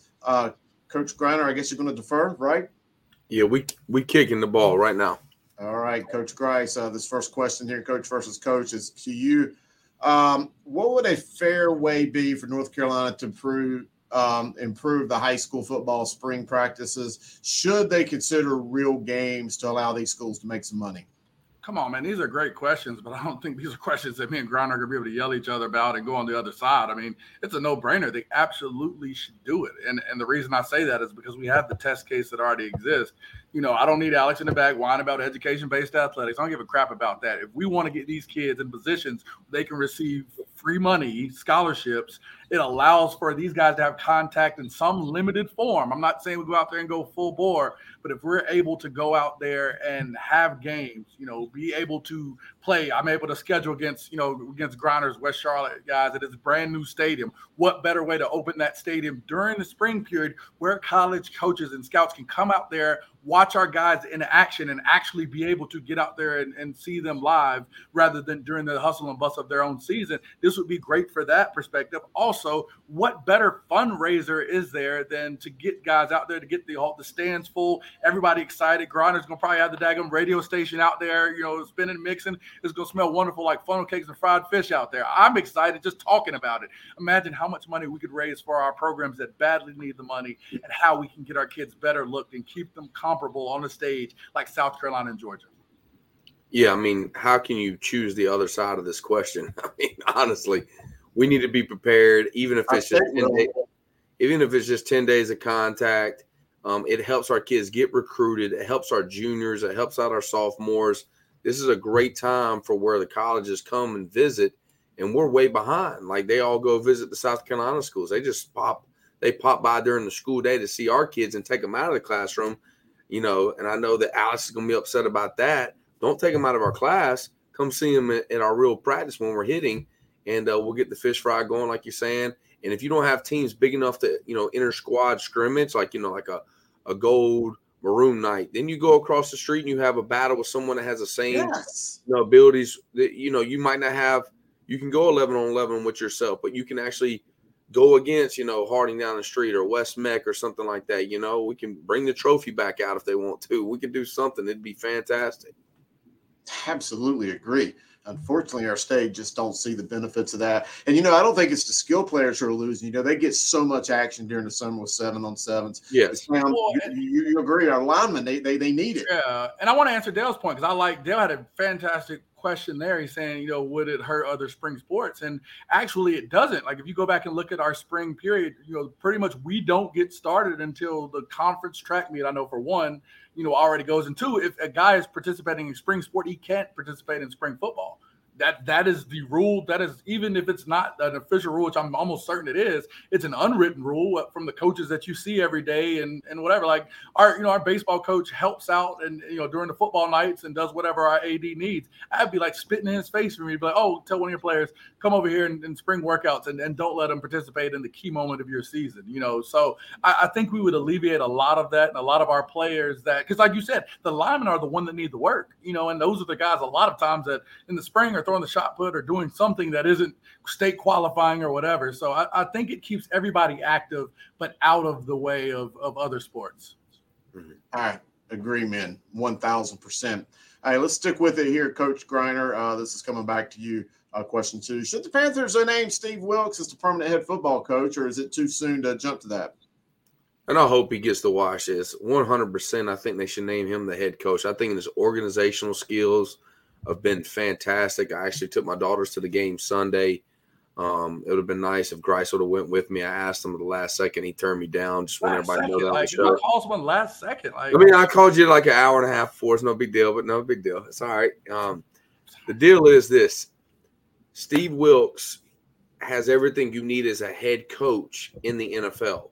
What I want this Panther owner to do is to be the first ever to hire an offensive coordinator. If we're not satisfied with our offense, you know, we're going to probably do something in the draft or figure out this quarterback situation. I don't know about that yet. But defensively, unbelievable. Organization, unbelievable.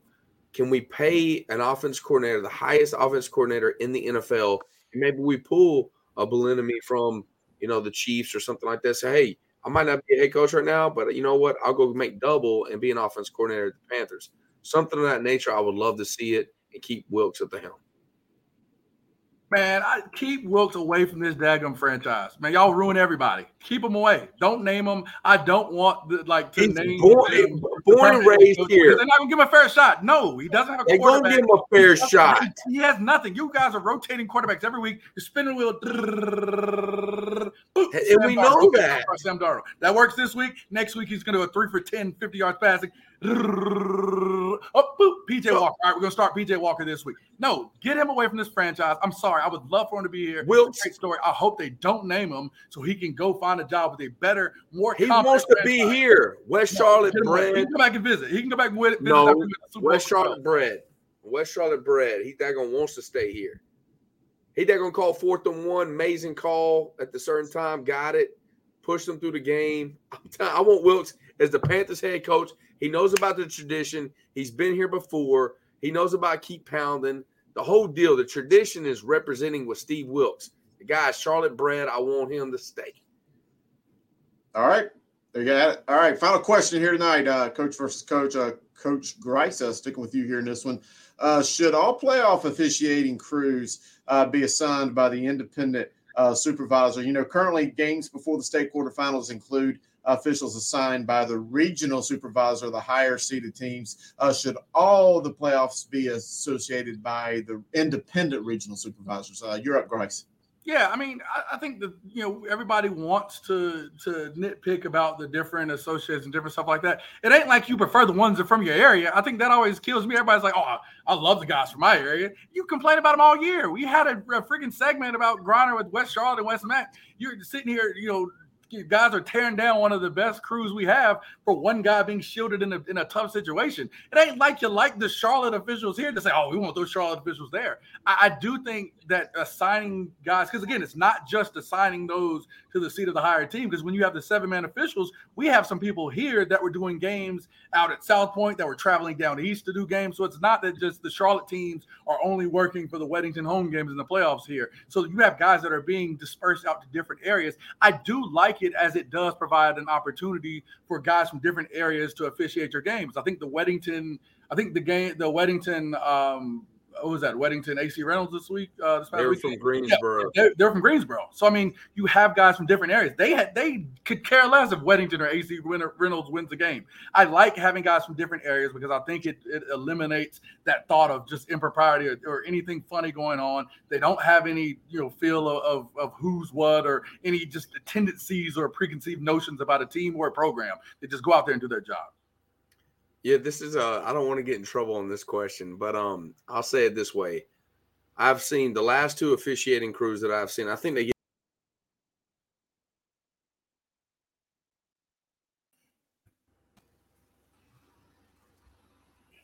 I don't know what is happening, but either way, I think I'd like to ask Alex here because I don't know where everybody went. Alex, what do you think?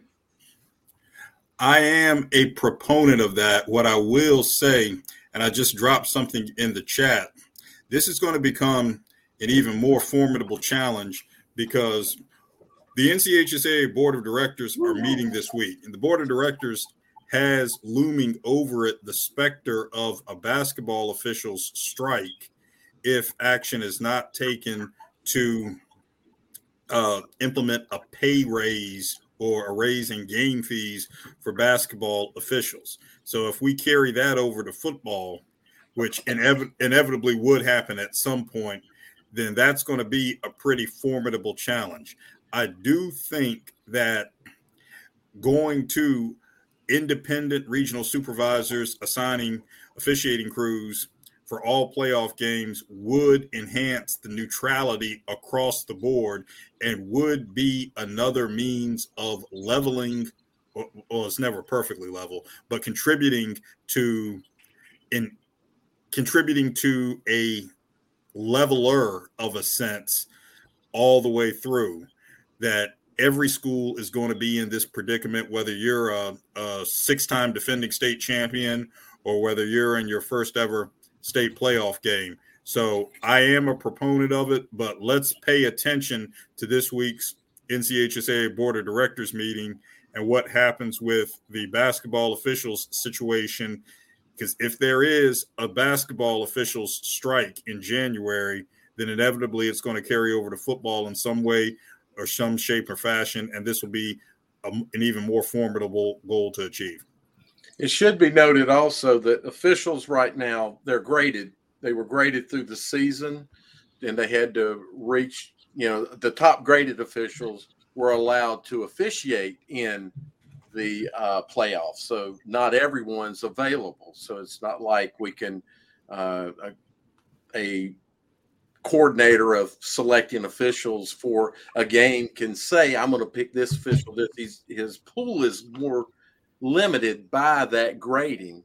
And just a few other things, because I know this is a concern about the quality of officials and the if there might be some bias to officials.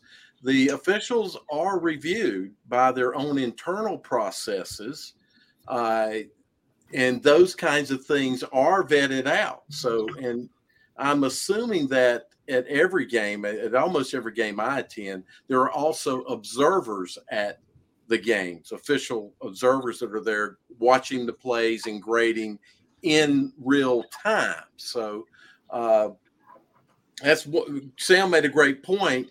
The last couple of weeks, and actually I've seen I think all the crews I've seen all the way through the playoffs have been very good, and they've gotten better as we've gotten deeper into the playoffs. I think the last 3 games have been exceptional crews that we've been privy to.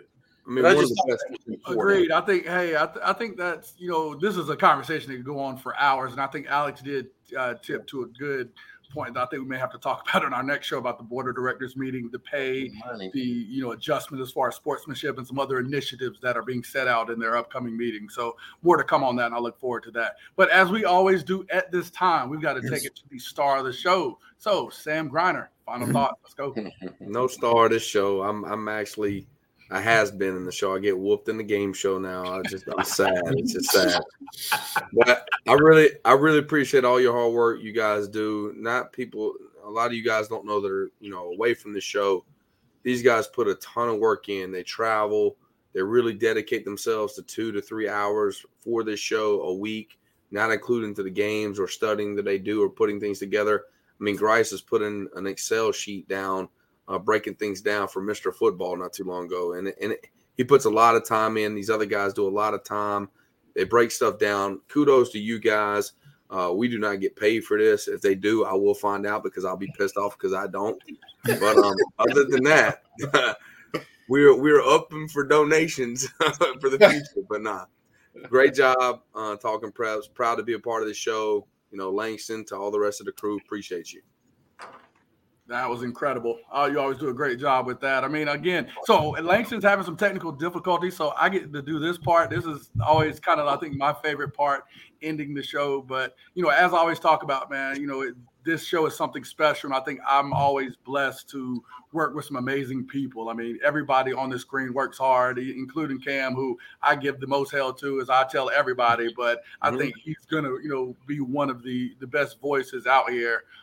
As it pertains to, talking about sports, specifically the sport that I partake in, but we're going to make sure we get on the right to be the preemptive best. But that's all for the show today. I'm Jonathan Grice, again, coach at Cox Mill. Got Sam Griner here, the head coach at West Charlotte. Hey, they're going to keep moving, keep getting it done.